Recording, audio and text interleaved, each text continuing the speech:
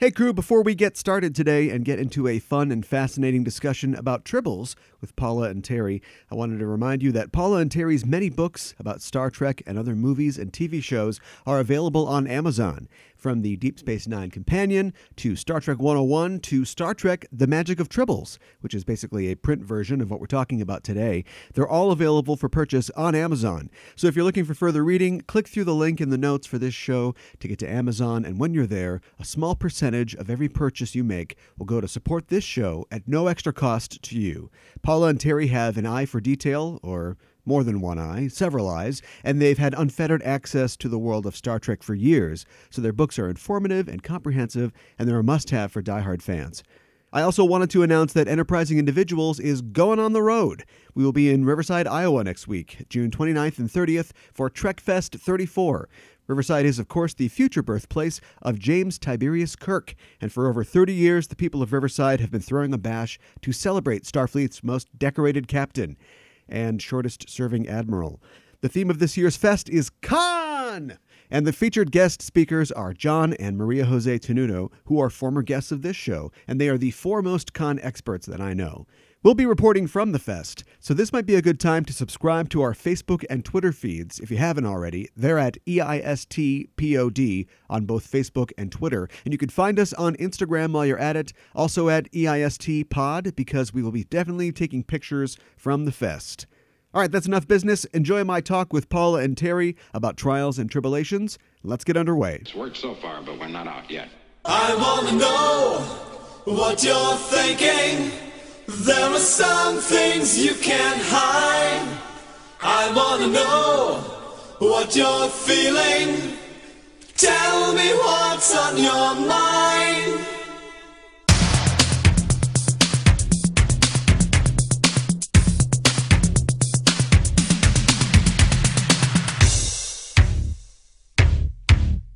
Pure energy. Pure energy. Hailing frequencies open, and welcome to Enterprising Individuals, the Star Trek discussion podcast that boldly goes into excruciating detail about the series, characters, and stories of the Star Trek universe. I'm your host, Aaron Coker, a.k.a. Caliban, and here's a suggestion. If Paramount is looking to pay tribute to another classic Trek episode, the 50th anniversary of Spock's brain is this year. It'd be a no-brainer. I'm joined on this episode by Paula Block and Terry Erdmann. Paula is a former senior director of licensing for CBS Consumer Products and formerly the co-editor and judge of Pocketbooks' Strange New Worlds competition. Terry is a former motion picture publicist who created marketing campaigns for such films as Star Trek V, Willow, and Aliens. Together, they are the authors of many reference books about the films and series set in the Star Trek universe. They're also fiction authors as well, having written several Pocket DS9 ebooks, the most recent of which is I, the Constable, a noir-themed DS9 novel featuring Odo. Paula and Terry, welcome to the show. Hi, Aaron. I'm glad to be here. Hi, people. Hello, everybody. Hello, everybody. Glad to have you. Permission to come aboard granted. Today we'll be talking about Trials and Tribble-ations, the 6th episode of the 5th season of Star Trek Deep Space Nine. Of all the props, aliens, and creatures in the Star Trek universe, there are perhaps none so memorable as the humble Tribble. Beginning with their introduction in David Gerrold's original series episode, Tribbles have gone on to appear in other Trek films, Trek movies, and have become emblematic of the love Trekkies have for their favorite show. When the 30th anniversary of the episode rolled around, Paramount decided to pay tribute to the Tribble phenomenon and the endurance of the original series by producing an episode of Deep Space Nine that would see DS9's crew thrust back in time and into the events of The Trouble with Tribbles. But this wouldn't be a few scenes of new footage inserted among the old. A talented team of writers, engineers, and effects artists pooled their efforts to produce an episode that not only homages the original series, but was a showcase for what technical effects had become capable of since Trek's early days. But we'll talk about that a little later in the show. First, Paula and Terry, every time I have guests on, I always ask how they first discovered Star Trek, how they first became a fan. Okay. I'm really old. That's what I always start out with. All right. Which means I saw Star Trek in its first run while I was in high school. And I liked it immediately. I think the first episode I actually remember, I may have seen The Man Trap before it, but the first episode I actually remember was Charlie X, and I just thought that was fabulous. I loved the ending of it. It was so sad, you know. Yeah. And it just made me want to watch more, because I thought, gee, this is science fiction with an emotional basis. Right. so I watched it until it ended, and then I went away to college, and kind of nothing happened for a minute, but like I think within my second year or third year of college, suddenly it went into syndication. Right. And that was brilliant because it was on every day, So I would get to go into one of the rooms with a television set in my dorm and watch it, along with the one or two other geeks. And, and I watched it a lot and got to know it well and found out at my school there was a Star Trek club, and those people seemed to know even more than I did about Star Trek because they had discovered Lincoln Enterprises and were collecting slides, and they could identify an episode by just looking at the cant of Spock's eyebrow, So, and, I was really impressed. And I started doing fanzines with them and going to conventions and working at conventions and all of that until it was in the 1980s, and I decided, okay, enough of that. So... And then eventually I got sucked back into it by, I fell in love with Terry and moved to Hollywood, moving from my New York job, and found it. And a year later, there was an opening at Paramount Pictures for somebody, and the qualifications were someone who has a publishing background, which I did, and who knows a lot about Star Trek. And I thought, geez, this is the only job I've ever had that I was qualified for, And the rest is kind of history. Did they ask you about Spock's eyebrows to get the job? That would no, seems like... because the reason they needed somebody who knew a lot about Star Trek was because they knew very little about Spock's Okay, eyebrows. I see. Terry, what about you? Well, meeting Paula was fortuitous for me. We'll be there in a second. I'm even older than Paula, and I happened to be playing guitar in a rock and roll band with a full-time gig in a nightclub in Fargo, North Dakota. Okay. And every night, the drummer in the band would sit at the bar and stare at this TV set that was up behind the bar, and then we started. I don't remember. It must have been 7:30. When was Star Trek first on? Probably. And we had to start playing. So we'd get on stage, and like once a week, the drummer would say, "Stand over there. I'm trying to see the TV." And he'd look across the dance floor, across the pool table, across the bar at this little tiny, 12-inch TV set up back there. And one day I said, "What are you watching?" And he said, "It's a science fiction show, and it's got these alien creatures, and it's really good, and I always get to see the first half but not the last half." So he started explaining it to me.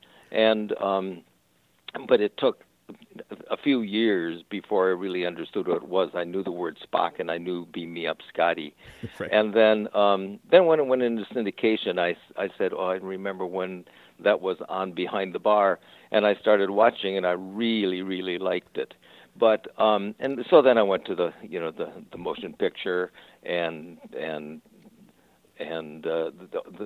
first 4 movies, and by that time I was working as a publicist for 20th Century Fox Pictures, and one of the executives there left and went over and became an executive of Paramount Pictures, and she called me and she said, "We're going to have a Star Trek movie coming up. Will you be the publicist on the film?" And I got hired to be the on-set publicist, the unit publicist on Star Trek V.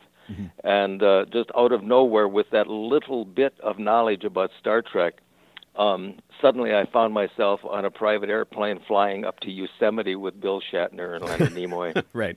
And I needed to know more about Star Trek than I actually did, just from, I had seen The Voyage Home twice in the big screen and such. Sure. But right there was Paula Block. And so if I had a question, she knew all the details. And I don't know, we just became a team. Sure. His in-house researcher. Yeah, right. I had an instant encyclopedia right at hand. It was wonderful. Yes, even before my Kakutas. Right, yeah. Paula, I have a lot of friends and guests on the show who got their start in writing Trek Lit by being published in Strange New Worlds. Yeah. In your former role as a director of licensing, were you working essentially as like a type of editor for tie-in works? Yes. And it wasn't just Star Trek, but that was the bulk of the publishing coming out of Sure. the licensing department. We were basically responsible for tie-in products for any motion picture or TV show that someone wanted to make a product based on. Okay. So I was in charge of publishing, so I got to do all magazines and books and comic books and whatever. Eventually, role-playing games and things like that when those got invented. Okay. And I even got a staff eventually because there was too much stuff for just me to do. But so I was in charge of basically not editing the books so much as reviewing them for content. Okay. And it would make me a little bit nuts if I couldn't correct grammar flaws and things, but that was up to the editors at the publishing house. So if it was really, really bad, I would just send them a little P.S. Could you have the copy editor take another look at this? Okay, sure. When you two collaborate, do you gravitate to an editorial role? No, not really. Well, we edit each other very okay. severely. Our writing style is kind of unusual. Okay. Yeah, Tell me about it. We were both English majors, so we both understand sentence structure, the use of the verb, the et cetera. You know, all of those things, punctuation. We're both really, really good at it. But what we will do, like on all of the behind-the-scenes books that we've both written on, and actually even though my name is only on the original ones, Paula was always there. Mm-hmm. And then on our recent fiction, we'll choose chapters, and one of us will write a chapter and give it to the other one, who will do a lot of work on it and hand it back, and the first run will say, but that's not what I meant, and change it back again. And after we pass it back and forth 3 or 4 times, suddenly we look at it and we'll say, by golly, it's done. Yeah, so we both really take an editing role on it. How did you get your start in working on reference books for films and TV shows? Well, this is a big story. Yeah, well, let me start it just to say I was the contact to the editors. I knew all of them. Uh-huh. And one of them one day at Simon & Schuster. At Simon & Schuster, Pocket Books Division. At the time, they had the exclusive rights to all book publishing for Star Trek. Mm. So one of the editors called me up and said, you know, we're going to do a Deep Space Nine companion based on that new show that's starting up. And we talked about it, and I said, well, I can't work on it because I work for the company, and that would be considered a conflict of interest. Right. And he says, well, your husband's a publicist. He writes a lot of press kits and stuff, doesn't he? And I said, yeah, he wrote the one for Star Trek V. So I sent that off to him, and he really liked it. And he called up Terry. And so Terry got into the biz. Yeah, I had been writing ad copy and press material on motion pictures for, I don't know, 10 years by this time. You know, I worked on a lot of motion pictures. Mm-hmm. And everybody liked my writing, but I'd never written anything longer than maybe, I don't know, 20 pages, you know, a couple thousand words. A press kit. Production notes, a press kit. And but Kevin, he was the editor at the time at Pocket. He said, let's do this. So they introduced me to the marketing department at Paramount Television, and they walked me over and introduced me on the set, and I started just hanging out watching Deep Space Nine being shot. And these were such wonderful people. Within 4 or 5 visits to the set, you know, within a week or so, I found myself hanging out, you know, with the whole cast and crew. Wow. And it was such a thrill to be there. So I spent the next, I guess, 6.5 years literally living on the set of Deep Space Nine every time I possibly could, watching everything that they did. And I tried to write it all down and put the book together, and it was published. But funny, in the middle of it, one day, Kevin left Simon & Schuster, and Margaret Clark took over as the Pocket editor of the Star Trek material. And she called the nonfiction. Of the nonfiction. Yeah. Sure. And she called me and she said, put aside the Deep Space Nine companion. I want you to write a how-to-produce Star Trek book. And so I spent the next few months writing, along with Paula. Paula jumped right in with me. Star Trek Action, which right. is a big hardcover coffee table book. And I was about a little ways into Star Trek Action, and Marco Palmieri, who was another editor over there, called and said, "Hey, we need a companion book written to the movie Insurrection, and can you do that right away?" So I took 5 weeks off of Action, wrote the Secrets of Insurrection, and then finished the Action book, and then went back to the Deep Space Nine companion. So I wrote 3 books with Paula. I can't leave her out of this. Sure. Wrote 3 big books all at once, never having done it before. It was a trip. Yeah, but they got to depend on our stuff because writing nonfiction is a real different animal than writing fiction. Mm-hmm. And so they'd had some nonfiction writers. You know, they had Alan Asherman a long time ago, and they had Larry Nemeczek Sure. For the Next Generation companion. But then they needed somebody extra, and so they got us, and they really liked our style on it. Sure. And our template on the Deep Space Nine companion was to use the TNG companion, but kind of on steroids. Okay. You know. So, Well, you certainly have a lot of books now published between the two of you. I call out Star Trek 101 as being particularly good. And Star Trek Costumes has some beautiful photos of costumes from the original series and beyond. Yeah, Star Trek Costumes. Paula has to take credit for most of the photography. She got on the phone and contacted places like the Smithsonian Institute and the Oxford Library and the Margaret Herrick Library at the Academy of Motion Picture Arts and Sciences and TV Guide and every place else, and negotiated with them to go through their archives and find old photographs of stuff that we couldn't find anywhere else. Okay. And then we wanted to take pictures of, you know, Paramount doesn't own any of that stuff, the costumes anymore. They were all auctioned off years ago. So Paula with John Van Sitters at CBS now, and Marion Cordry. And Marion Cordry, they pulled together who owned some of the costumes. Actually, were able to borrow them, rent some mannequins, and hire a photographer and set up lights and took photographs. And it was a very big job. And wow. I credit Paula with just being right behind that. You know. And I credit the guys at CBS Licensing for, you know, helping us out and setting up all that photography.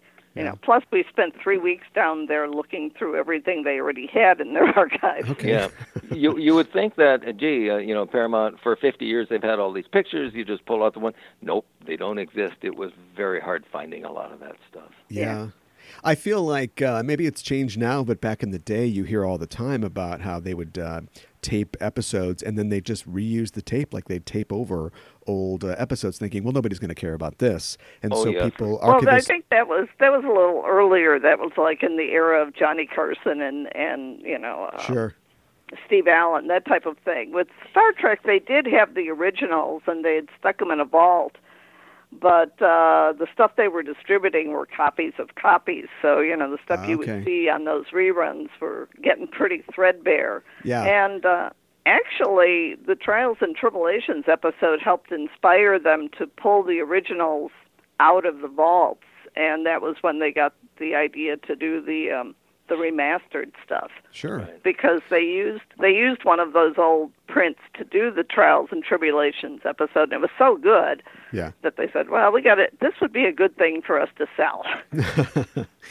Even before you wrote the Magic of Tribbles, your oral history of making the episode, you were no stranger to Tribbles.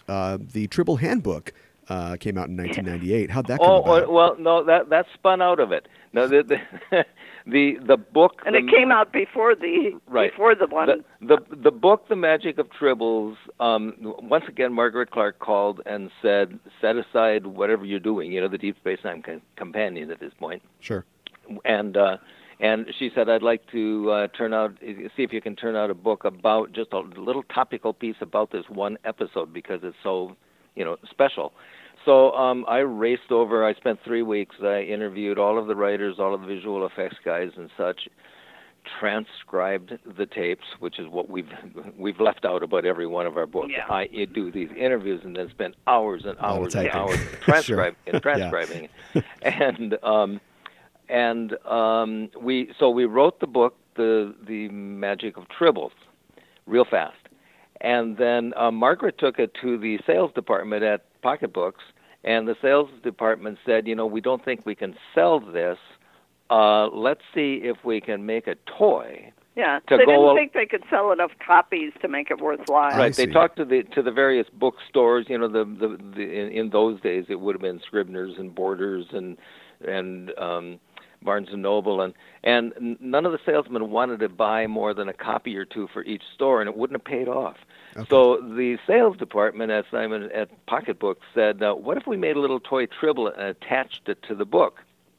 And Margaret loved it, and they started into that.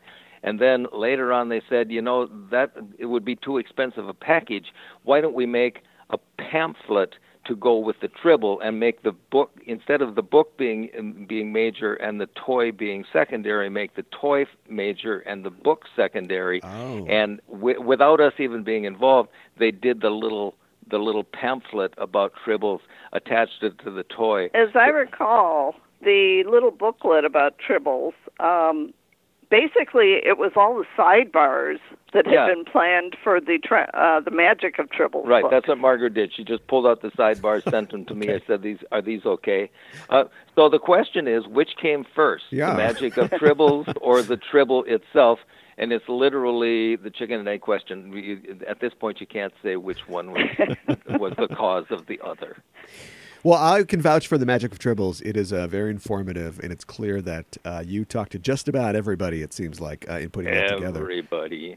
When I was interviewing people on the set, for those 6.5 years that I lived on the set of Deep Space Nine, if I would walk onto an empty soundstage and see some, non-dialogue employee of the backlot of Paramount Pictures standing on a ladder painting, changing the color of a wall, I would interview him. I interviewed I'm sure I interviewed 1,000 people for that book. Sure. And I just love doing it. It's really fun. Speaking of interviews, you were both interviewed for the DS9 documentary, What We Left Behind. Is that right? Terry was, because I couldn't make it down to California at the time. We had 2 elderly dogs who needed care, and I said, "You go, because you were actually on the set every day, and everybody's more familiar with you." So, and I had not seen some of those people for many years. Well, I'd imagine. And when I walked into the little room that they had at Paramount Pictures, they were on the Paramount lot shooting these interviews. Ira Bear, the executive producer of Deep Space Nine, and Adam Nimoy, who was one of the producers on it, they greeted me like we were dearest old friends and had seen each other yesterday. It was really sweet. And they interviewed me for over an hour, asked a bunch of questions. I brought up some things that they said, "Oh, we're glad we said that because we'd forgotten about that." So it made me feel good. And I'm really looking forward to seeing this documentary when it comes out. I maybe didn't hit the cutting room floor. We'll have to find out. Well, and they also, it made us feel really good. They said that having the Deep Space Nine companion helped make that documentary possible, because I'd imagine. You don't remember everything that happened 20 years ago. Right. Yeah, everybody there said, "We all have a copy, but they're all so torn up and wrinkled and dirty and the coffee stains and everything." And we have a couple of them still in mint condition. I had taken one with me down there so we could take a couple photographs of it, and then I left it there, and they were thrilled just to have the book. A clean copy of it. Sure, a clean copy of the book. Yes, we're currently on a campaign for Pocketbooks to reissue the book. Okay. Because, they've got all the background stuff, and they keep thinking about it, but they're not sure if it would be worthwhile or not. So send those cards and letters in, guys. Yeah, listen up. I would definitely pick one of those up. What do you think it is, going back to Tribbles, about Tribbles that you think that people love so much? Why have they left such an impression on fandom? Well, it's everyone's, whenever they've done those surveys, they've said, what's the best episode of the original series? And it's always broken into 2 categories. People say, well, my favorite episode is The Trouble with Tribbles, but the best episode is Sitting on the Edge of Forever. That's Right, usually yeah. the response. Right. So they always separate it that way, you know. And so everybody just loves the episode because I think I was listening to your interview about the original episode the other day, and it's just such a fun one because it allowed the various characters to kind of break out of their set characterization of themselves. Sure. So it was a funny episode, plus the acting in it was a little bit broad. Not so broad that they broke the character, but it was fun, you know. Yeah. You know, I mean, there's lines in there that actually I noticed when we were rewatching Trials and Tribble-ations. You know, Shatner does this delivery on one thing where he says, storage department, or storage compartment, and Cisco actually says it in exactly the same way in Trials and Tribble-ations. So a lot of the delivery and a lot of the stuff that went on, it's just stuck in people's minds. Yeah. Well, let's get into the details of the episode. We are talking about Trials and Tribble-ations. It was first aired on November 4th of 1996.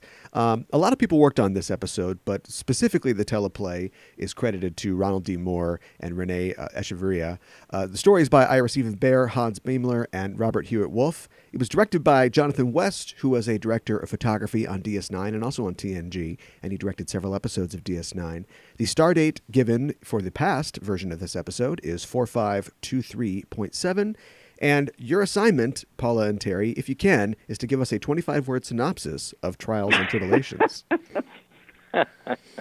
Shall I try this? If you like.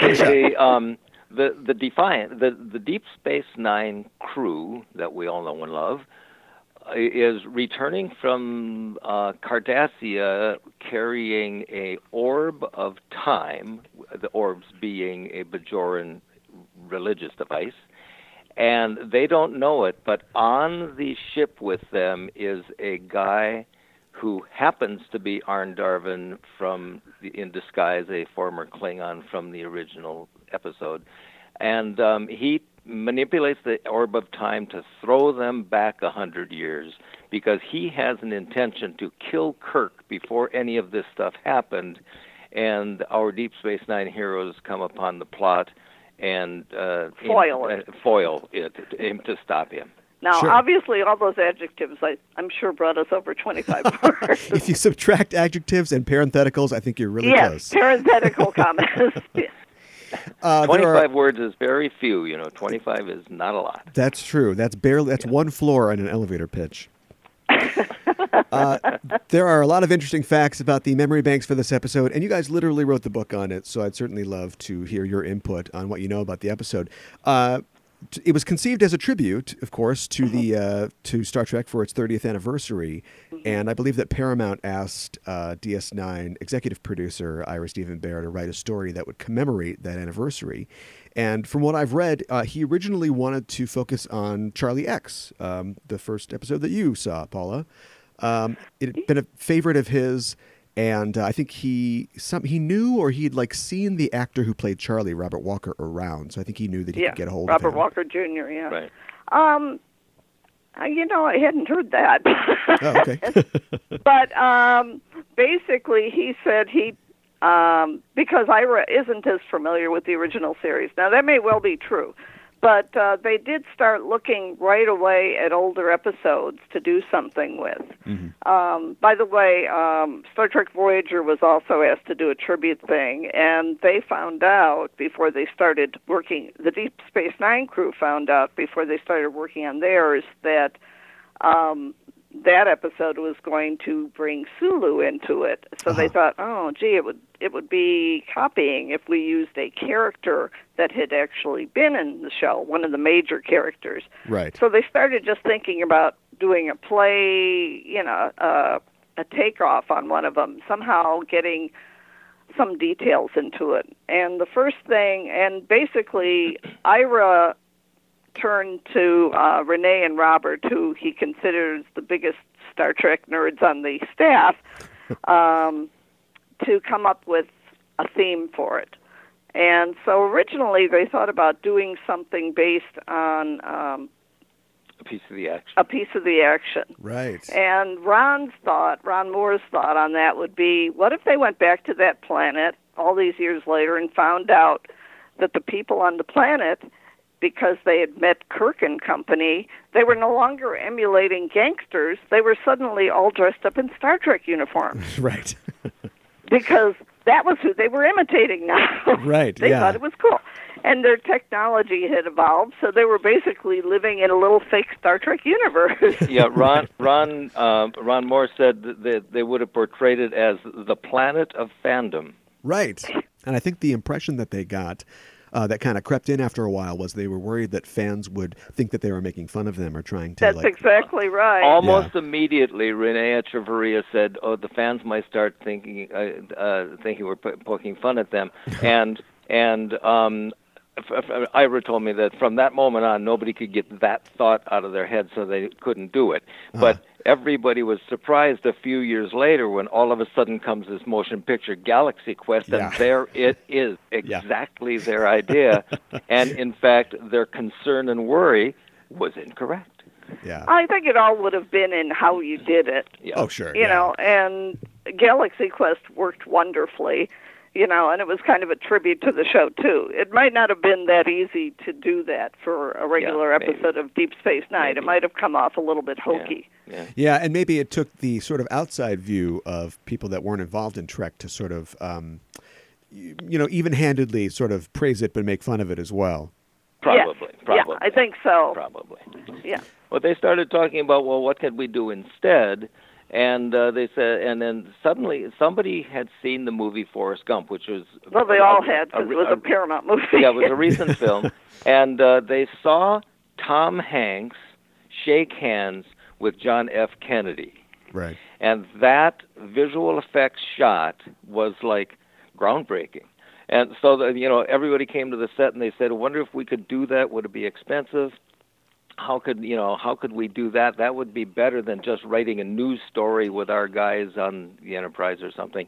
And so they checked it out and they went to one of the visual effects guys, Gary Hutzel, and Gary put together a shot from The Trouble with Tribbles and inserted one of his visual effects guys wearing a red shirt on the bridge of the and showed it to everybody.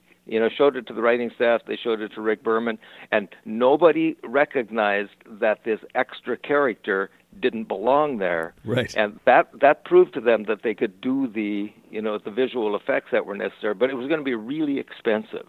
Yeah. So they spent the next few months, and literally figuring out how they could do it at a cost. And we ended up with Trials and Tribble-ations. Yeah, I've seen that footage, I think, on YouTube. If you look it up, you can find it. And, it's great. I mean, it's just you have this kind of tall, geeky guy standing right. on one side of the elevator. And if you look down, you'll notice he's wearing tennis shoes. Right, yeah. He's wearing a uniform, but those aren't the right regulation boots. There's a crazy story about how they got Charlie Brill, who played Arn Darvin in the original episode. Oh, yeah.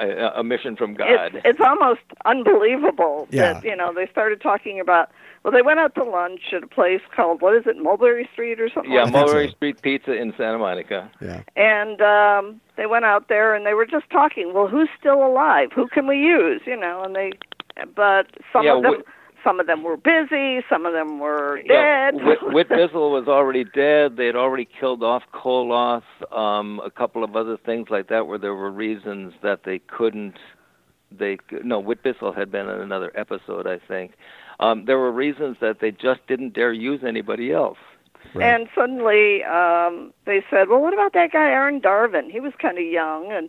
And Ira, who loves stand-up comedy and all that stuff, knew that Charlie Brill was a stand-up comedian, and he says, yeah, I think he's still working. In fact, he's got a role on a TV show right now.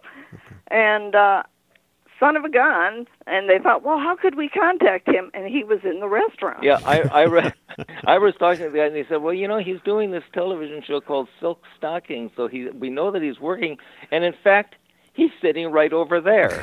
And it was almost like he set it up, you know. Yeah, and Ira said the guys didn't believe him, and he said, no, turn around, look. He's really right over there. And they turned around, and there was Charlie Brill sitting at the counter. Right. And I interviewed Charlie Brill, and he said, I sure am glad I didn't go out to pizza. He said, I'm surely glad that I didn't go out for Chinese that day. I wouldn't have gotten the gig. Yeah, Charlie and his wife, Mitzi McCall, were actors and comedians. Yeah, there's also a story about how they were booked on the Ed Sullivan Show on February 9th of 1964. Right. Yes. Right. They were the act that was on right before the Beatles. Yeah, exactly. Or right after. I don't remember. Right, yeah. Which... Yeah, there's a great This American Life story called Take My Break, Please, where they interview Charlie and Mitzi. And they even talk about a run-in that they had with John Lennon. Short version of the story, they had kind of a crappy dressing room, and the Coke machine was in their dressing room. And so while they're trying to get ready for the show, this guy, with a mop top comes in, and he gets a Coke, and then he starts talking to them, and they're kind of like, leave us alone. We're trying to get ready for the show here. And it turns out that was John Lennon. Which, by the way, and call me crazy, but in the episode, the original Tribbles episode, if you look at Charlie Brill, when he's dressed up like Arn Darvin, he's in that gray kind of Nero suit. Right. He looks a little like John Lennon, just a little bit. If you squint to me, I'll have to Photoshop a mopped up haircut. His hair a little bit like that, although much shorter. Yeah, the Nero suit wasn't that much different from some of those early Beatle suits that they wore. Yeah, it's all period piece stuff. If you talk about the '60s, it's recognizable from any photograph. Yeah. Well, and Charlie Brill had another story. He said the way he got hired to play in the original show in the Trouble with Tribbles in '67, '66. Mm-hmm. He said he was a friend of Lenny Nimoy. And Lenny called him one day and said, hey, I want to introduce you to somebody. He took him over to Paramount and he introduced him to Gene Roddenberry. And Brill didn't know who Roddenberry was, but Roddenberry looked at Brill and said, Arn Darvin. And Charlie Brill didn't know what that meant. He thought maybe it was a Jewish holiday. So it was, and a happy Arn Darvin to you. he said to Roddenberry. And then and they hired him, and he got the job, and that was the trouble with Tribbles. So he said when he got hired to play the character again on Trials and Tribble-ations, he called up Leonard Nimoy to tell him, and Leonard said, wow, you must have really made a temptation. They use you once every 29 years. Yeah, right. An impression. Yeah. An impression. Yeah, you must have really made an impression. They use you once every 29 years. Let's get that guy back. Yeah. In The Magic of Tribbles, you guys go into great detail about the technical challenges the production faced, integrating some of that new footage and new actors into the scenes from the old show, and the painstaking work that the VFX people had to do. They had to hand paint shadows in some scenes and rotoscope. I'd have to imagine if this was done today, there'd be a lot more advanced computer tools probably to make it possible. Oh, it'd be nothing to it. Yeah, it'd be easy these days, and in fact, you see that all the time these days. Everything is possible. Yeah. In those days, they did the lineup with the guys getting chewed up by Kirk. And right. Just when they thought they got it right, they discovered there were some extra arms sticking out that didn't belong to anybody because they'd taken that character out. Yeah, they didn't only put in Bashir and O'Brien. They had to put in another. They hired an actor, a very large guy, to put him in so he could cover up some of the people behind, because there was no way to fit it all into that lineup. And in the end, they couldn't correct this. So if you can freeze frame it and carefully count, there's one too many feet still in the picture. Okay. Yeah. There's some great examples of how those sort of trials and problems led to new material, though, as well. Because, of course, we've got the Deck 15 girl who's sort of inserted as a character in the new version of the episode. Right. Yeah, there are two waitresses that show up, and also the girl in the elevator, too. Right. Yeah. And one of the two waitresses was actually Jonathan West's girlfriend. Oh, okay. Who was also an actress, but she was pretty good. Okay. I think she's the one who was a little more of a smart aleck, although they both were. Right. So. They said they had interviewed a number of, because the Deck 15 girl was just going to be a walk on and walk off. they had interviewed a bunch of people, but they didn't like any of them. So Renee Echeverria had actually called a friend of his, a female actress, I forget her name now. Deborah Emerson? Yeah, something like that. And they said afterwards they were glad because later on they gave her more lines. The episode turned out to be something like 90 seconds too short. Oh, okay. And they said, what are we going to do? And so they came up with the paradox a scene where Bashir wonders if she's actually his great grandmother. Yeah, she hits up on him, yeah. And he wonders if he could in fact be his own grandfather. And that scene was written just to fill out the space. And if they hadn't had an actress who could deliver lines, they wouldn't have been able to do it. Oh, Sure. and by the way, I looked her up, and it's Deidre Emerson. Deidre, Yeah. that's right. Yeah. She was, I think, in a TNG episode as well, Captain's Holiday, earlier possibly. on. I The Next hope so, Generation. because I love when actors get work. I just think everyone who is acting should actually make a living doing it. I just hope so. And something that occurred to me this morning when I was thinking about Trials and Tribble-ations and what they did to Arne Darvin, I thought, well, now you have a whole new perspective on that, because I don't know if that's a spoiler or not. No, everybody's seen it by now. There's a character in Star Trek Discovery who is a Klingon who was turned into a human, and now we know how much effort goes into it. Now, Right. This was a decade before the Trouble with Tribbles took place. Maybe they got a little better at it, but it doesn't sound like it was too pleasant at the time. So they must have gotten much better at it by the time they changed Arne Darvin. Sure, and I wonder if it was just because of if he started off as a smooth-headed Klingon or a bumpy-headed Klingon, because maybe the they transition's haven't a addressed that. little easier. Yeah. Speaking of actors, or maybe the lack thereof, it's a trend now in films to have digital recreations of actors, and they probably could insert like a Cyrano Jones or a Niels Barris into the episode if they were going to do it today. If they could get permission from the estate, That's true. Yeah. from the family, they probably could. It probably would be much easier. I don't look forward to the day when we're never looking at live actors. We're only looking at animated characters. It's not a pleasant futuristic thought. And in fact, I love that they recast Harry Mudd, in Star Trek Discovery, a young one. And he's snarky enough. You can you look at him and you think, I could see him turning into Roger C. Carmel. Sure, yeah. A few pounds later, but yeah, sure. Yeah, well, 10 years, actually, he got married to Stella after that episode. That's right. So, marriage does put pounds on you.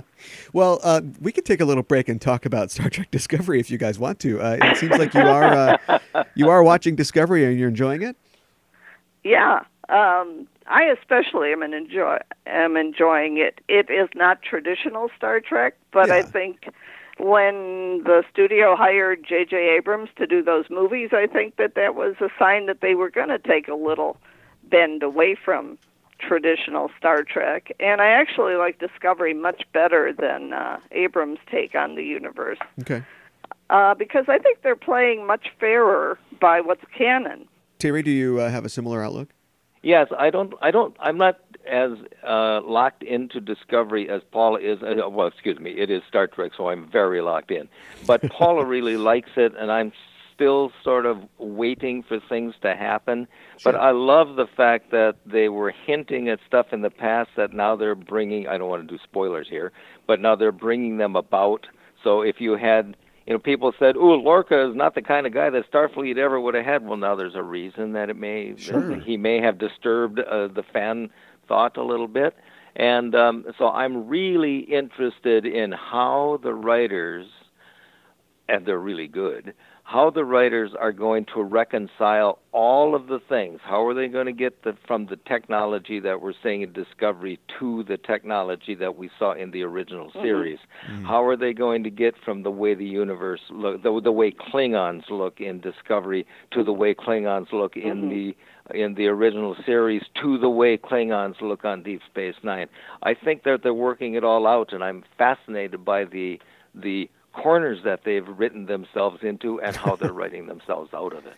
Yeah. And I think Terry's only reservation with it is that the show is at times very dark and violent. Sure. And, I'm not a fan of that either, but I think that they're doing stories that justify it. Yeah. So I'm just really enjoying the ride. In the book, you guys talk about how they had to, when recreating some of these scenes or trying to match them, they had to find like the perfect film stock and film Yes. speed to make sure Yes. that they could even do the effects that they wanted to do. That's the reason they hired Jonathan West. They signed him on as the director, because they knew that the actors could handle their own work, and if they did any storyboarding or anything, the actors would know where they were supposed to stand and what their personalities were. Sure. The big challenge with Trial and Tribble-ations was locking together the old footage with some kind of new footage. So, and the kind of film stock they used back in the old days was really slow, and it doesn't even exist anymore today it doesn't exist at all. But it didn't exist, so they had to come up with a film stock, so they had to do lighting changes, and they had to paint in shadows. I mean, it was much more, a tremendous amount of effort, and if everybody involved hadn't cared, they wouldn't have gotten it done. Yeah, and I mean, I think that you can see this was a real work of love for everybody, and it was fun for them too. You know, I mean, especially for Ron and Renee, and they had to really, before they could think about which episodes they were going to insert or which scenes they were going to insert the DS9 characters into, they really had to go over footage with Jonathan West, and he would look at it and they'd say, okay, we can fit Dax and Cisco into the background of this shot, no problem. You know, and there were other scenes they couldn't use because it just wouldn't have worked. I mean, with Dax on the bridge and that scene where Kirk sits on the Tribble, they had to make her be bending over because she's so tall to start out with, and they had a very little window of space to fit her in so that it would have looked proportionally correct. Right. It was a lot of work, and both before and after. they had some coincidences too. I mean, if you look at the original series, Kirk doesn't always wear the same shirt. He only wears the same shirt a few times. Right. And they wanted to do the scene where Cisco actually meets Kirk. Put the two captains together. So it was almost necessary for the episode. Sure. And they came up with an idea of a shot. I think it was from Mirror. Yes, it was. That Cisco, a young lady walks up and talks. Marlena Monroe. Yeah, comes up and talks to Kirk, and they thought if we can put Cisco into that position, it'd be great. And coincidentally, Kirk's wearing the shirt that he's wearing in The Trouble with Tribbles. Right. It just worked out. It was kismet. It was a mission from God, they called it.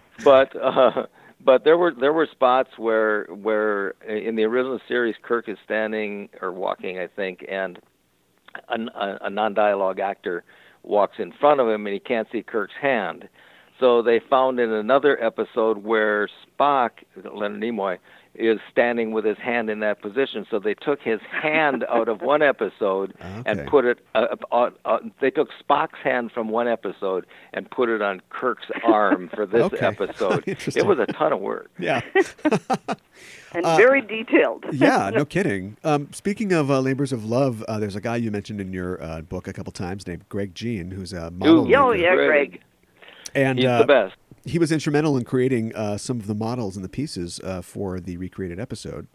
And he was working on them before they even told him to work. Well, somebody mentioned to him, hey, we might do a tribute to Tribbles, and he just jumped in and built a 6-foot Enterprise.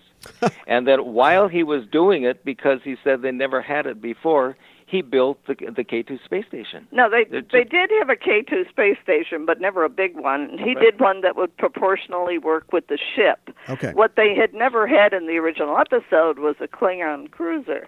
Oh, okay. Or Bird of Prey, sorry. Or wait, no, it was cruiser. Klingon cruiser, and he built that too, even though they didn't necessarily need it, but they thought, what the hell, will you? Stick it in there, sure. Yeah. And you'll notice that Paula's the kind of person that adamantly wants to be accurate about whether it was a Always. Klingon bird of prey or a Klingon cruiser. Well, that was my job. Right. My job was when I read these manuscripts that came into me, if they were wrong about one of the details, I'd send a note to Pocket Books and say, no, it wasn't a bird of prey, it was a cruiser. And I have to live with this woman. Think of how careful I have to be. No kidding. But you've written so many reference books and you retain all these facts. You could probably really clean up in a Star Trek pub quiz. Oh, probably. Well, maybe, except the problem now is that because we are so old, our memories are failing. We remember all the details, but the names start to slip away. Okay, yeah. Really. There's a Plus, local I mean- there's a local group here that does a Star Trek pub quiz every month or so, and I always go thinking, I'm a big fan. I got a Star Trek podcast. I can do this. And I always leave going like, of course, why didn't Michael and Sarah, how did I forget that? Exactly, I mean, you can see the person's face right in your mind, Yes. but you can't think of the name. Right. Really. Well, even way back then, it was 20 years ago, but I would be on the set, and every once in a while, I would call one of the day players or one of the one episode only actors. I would call them by the character name instead of their actor name, their Sure. real name. Yeah. And then I always had to apologize instantly. I recognized myself. If you could pick any classic episode or even a more recent one from a Trek series to give the Tribble-ations treatment to, which one would it be? Ooh, hadn't ever thought about that. That's a brand new. You're very good. A question no one's ever asked. Stop. I know. My goodness. I'm thinking about the fact that you mentioned Spock's brain.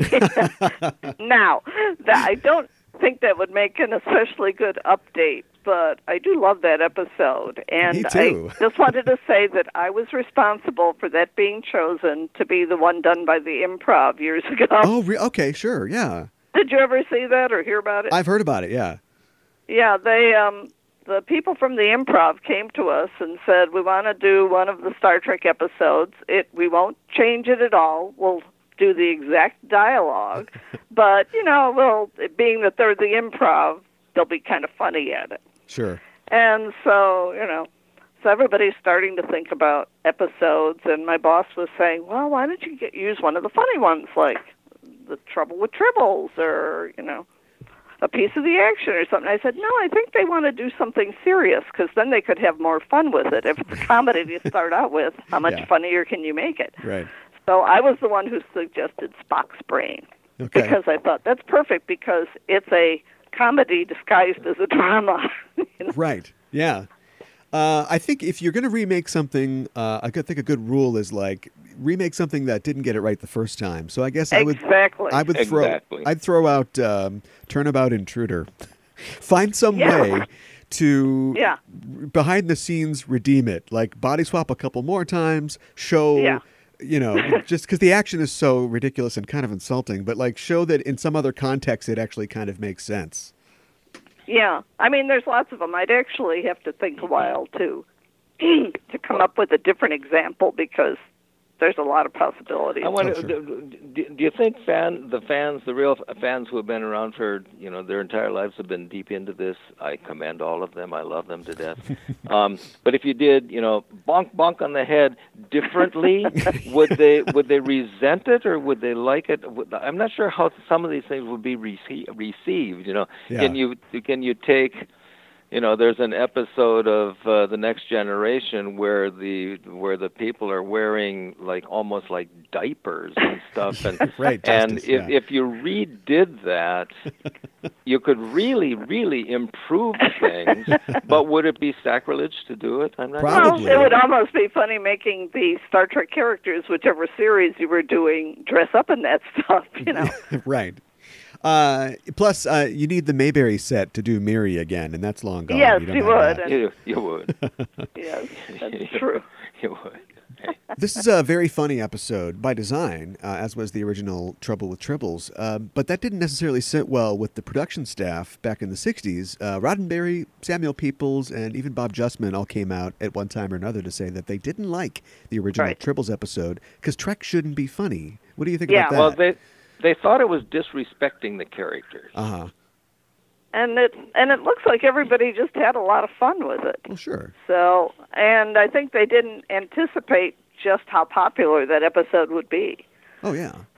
But the people who created the original Trek, like Gene and all the others, they had a more serious take on it because they had just created this thing. Sure. Yeah. And later on you think, oh yeah, it would be fun to do that. Change of pace. Yeah, well, and I think we need to give a little credit to the Tribble itself. That little fuzzy ball with no mouth, no eyes, no legs, you can't figure out how it could possibly do anything except lay there, is so cute. And then, having it purr like a mourning dove and all of that made it so cute. I think it instantly became extremely enduring, and that probably saved the episode. If they'd used something like worst childhood pet or something, it wouldn't have worked. Yeah. So we have to thank David Gerald, too, for writing that episode. Absolutely. Yeah, who is a funny guy. So he's going to produce a funny script for sure. Yeah. Speaking about like the effect of the Tribbles themselves and just seeing them on screen, I'd agree. If you go and watch the animated series episode, More Tribbles, More Troubles, yes, which is also fun and written by Gerald. It's right. not quite the same. They're just kind of like cotton candy puffs, and you don't get the. And they're all pink. And they're Why all are pink. they pink? Yeah. Well, Why were they pink? I actually read that because Hal Sutherland, the director and producer of the series, was colorblind. He didn't know they were pink. He just saw light gray. Oh, so somebody in the... Nobody told him? Somebody in the Someone in art the department prop came up department? with the pink, yeah, and then he, I guess, never just nixed it because he never really thought Oh, you know about what? They must have thought it was a children's show, Saturday morning. Yeah, Oh, maybe. right, Pink. exactly. Yeah. I don't know. Yeah. But it was funny.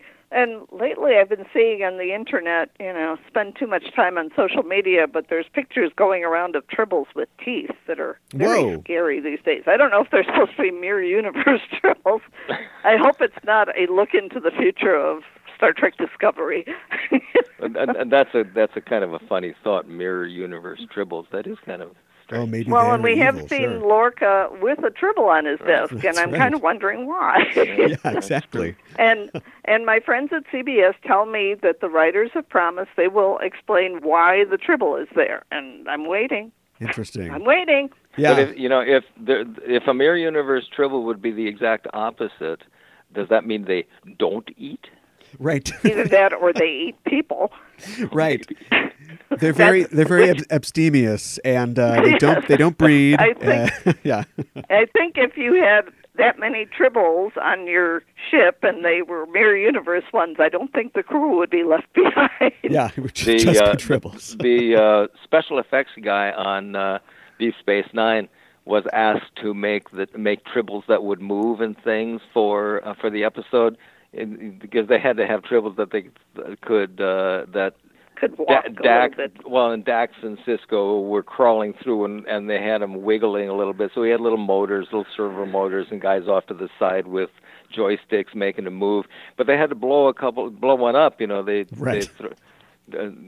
Spoiler alert for anybody who hasn't seen this Well, 20 hopefully they years have. ago. They beam it out into space and blow it up, and so they had to literally do the explosion and photograph it. And Gary said he felt really terrible when he wired a couple of Tribbles. They made several of them because they had to do several shots. And as he was wiring them with little blasters inside, Okay. he felt terrible. And when they blew it up, it broke his heart. He murdered Tribble. Yeah. He really didn't like doing it. Yeah, I think we said in that book, The Magic of Tribble, something like, no real Tribbles were killed for the making of this episode. I should reread that book. Yeah.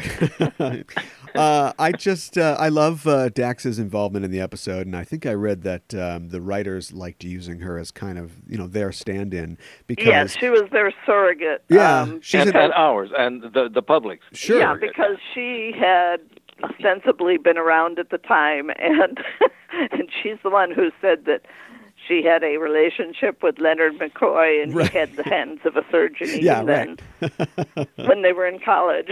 Yeah, that's an interesting thing for people who are trying to write scripts and such. It is good to have one character who has sort of the audience point of view, because it gives the viewer something to identify with. The viewer isn't so outside of it if there's somebody inside who represents them. And Dax and Terry Farrell did a tremendous job at it. I think she was really good. Yeah, it's great. Yeah. She's sort of like reliving her glory days. Like it's like the 60s, the 2260s, of course. I know. And she says, look at the classic lines of this tricorder. Right, yeah. It's beautiful. Well, as we start to wrap up here, can you think of any last thoughts that you have about the episode or your connection to it? If you pay attention to fights the way they're done today on screen, I mean, they're real quick, punches and people. We all understand about fighting, but when the 1966 show was done, they shot it like a western, these big roundhouse swinging blows, and it was old-fashioned fighting, and it was what was expected then.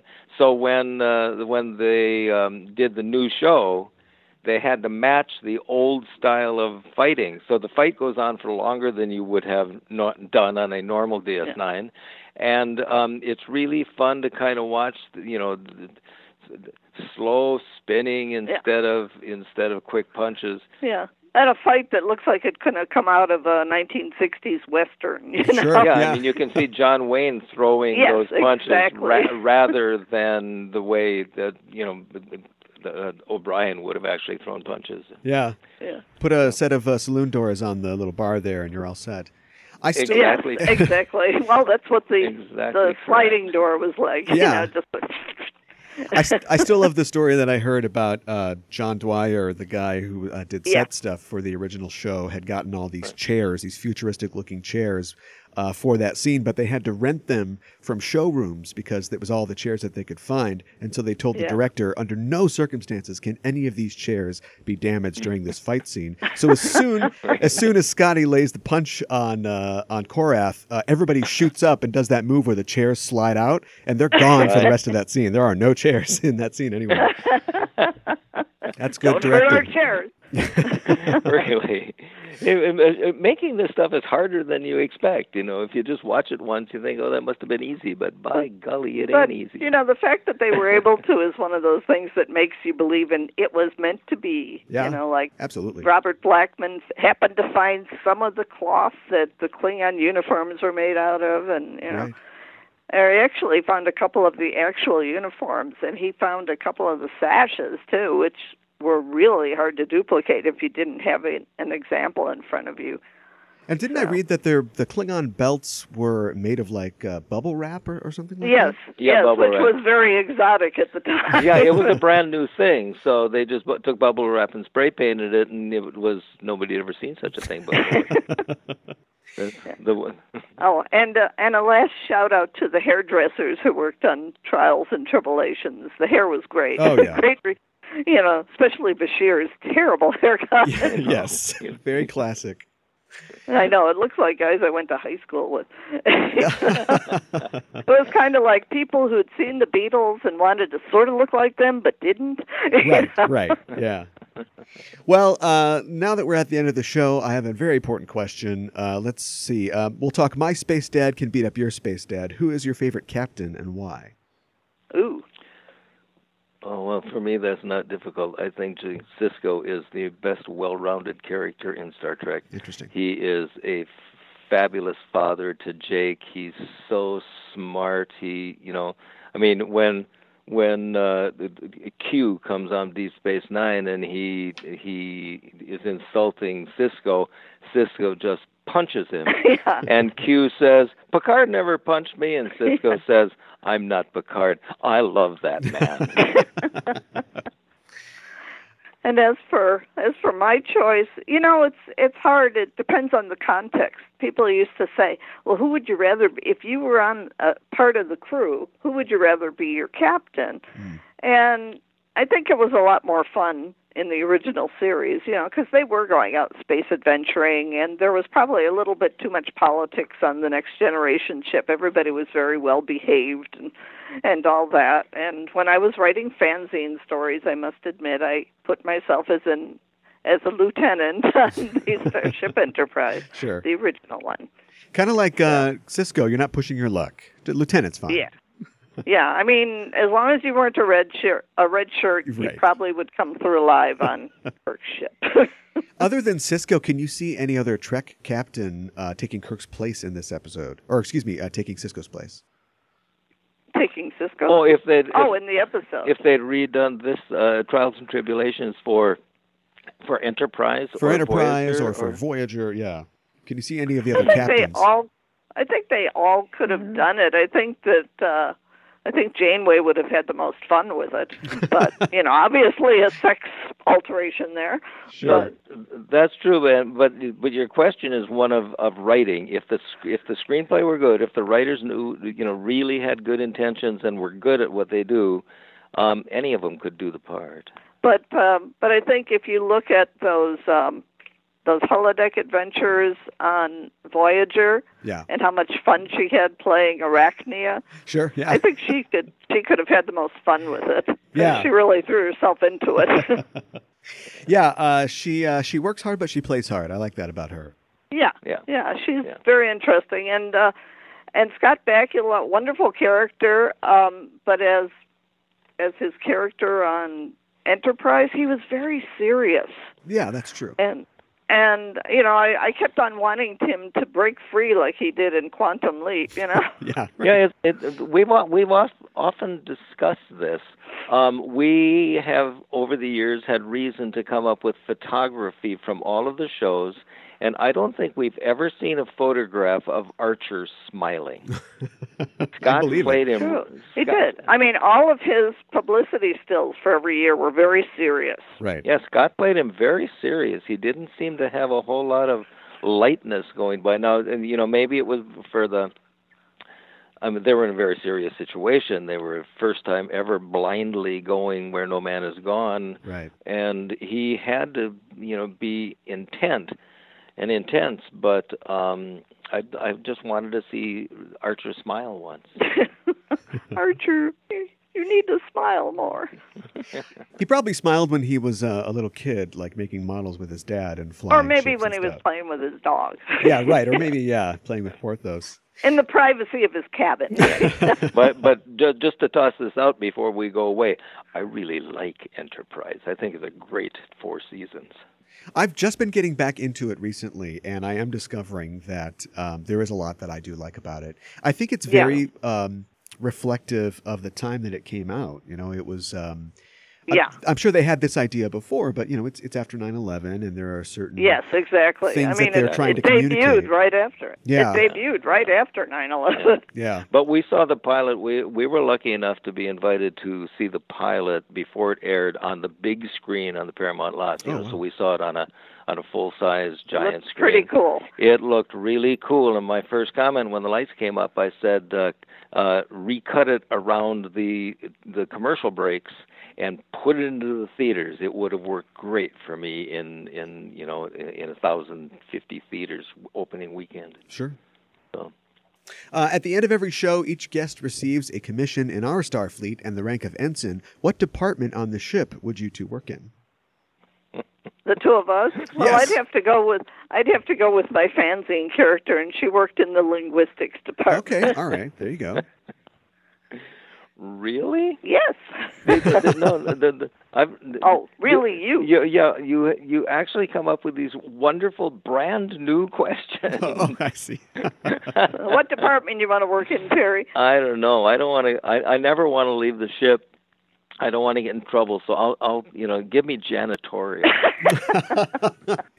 It must exist. We never see it, but it must exist somehow. I know at some somebody point. keeps things clean. That's right. Somebody mops those decks for sure. And now I'm waiting to see the episode. Yeah, we'll see that maybe in Discovery. Well, there's a show there was an episode called Lower Decks. Yeah. And even though my janitorial character didn't make it, he would be with them. Yeah, he'd hang out with those guys. Yeah. Sure. Playing their own smaller poker game, smaller stakes. Yes. Yes. Yes. Or his his dream would be to be able to sit in someday. Right, he's on the waiting list for the poker game. Yes. Sure. I want to sit in and play with those guys. Well, Ensigns Block and Erdmann, thanks for joining me to talk about Star Trek and the Star Trek universe. If people want to continue the conversation, and they can, at EISTPod on Twitter and the Enterprising Individuals Facebook page, where can people find you online? Facebook. Yeah, On me Facebook. too, Facebook. Or Twitter. We don't have our own website. We're just too lazy to have gotten one started. Yeah, but if you look at our books, you'll notice we both use our middle initials. Sure. Yeah. So if you do Terry J. Erdmann and Paula M. Block, Facebook and Twitter, we're on both of them. We welcome people to join, to talk to us, to friend us, or to unfriend us as they wish. But we're pretty open to everybody. Yeah. Well, that's the nice thing about Twitter is that you really can feel like you're participating in things. Because I notice, like, all the actors from Discovery, if they really like something, they'll respond to people. Sure. And Mark Hamill responds to people. You know, it gives you a chance to feel like you're part of the group. You're crossing the streams, Paula. You're crossing the streams. No. Yeah, wait a minute. It's a lot different than the old days of writing to William Shatner and getting the form letter reply back from Paramount. Yeah. Oh, yeah. Very Yeah. different. Yeah. So. And your books like Star Trek 101 and I the Constable are available on Amazon and other places where books are sold? Yeah, Barnes & Noble, Amazon. You might find copies in small bookstores Yeah, everywhere. it's probably easiest to find our stuff on Amazon because sometimes it's considered specialty stuff, like our book that we wrote about Labyrinth last year for that movie's 30th anniversary. Mm-hmm. It was a big hardcover color book. You know, it was kind of like the costume book, but a lot of stores thought, this, I don't know if people will buy this. It's expensive. So it's mostly been sold on Amazon, and Target carried it for really good prices. Oh, great. Places like that. So just look it up. And The Magic of Tribbles, by the way, is still available as an ebook. It was Pocketbook's first nonfiction ebook. That was one of my proudest moments. One day somebody told me that I had to buy a copy of Publishers Weekly magazine, which I never expected to be mentioned in. And there was a little, like, one column or maybe 2 column inches thing that says, Simon & Schuster test markets the electronic book. And it said their first fiction book will be by Stephen King, and their first nonfiction book will be by Terry J. Erdmann. One sentence with me and Stephen King in it. I treasure. I can't remember what his book was, but it was one of those moments in history, you know. Yeah. That's incredible. Well, thanks again for joining me. You bet. Thank you. Thank you very much. We are signing off until the next mission. Hailing frequencies closed. It's on your mind.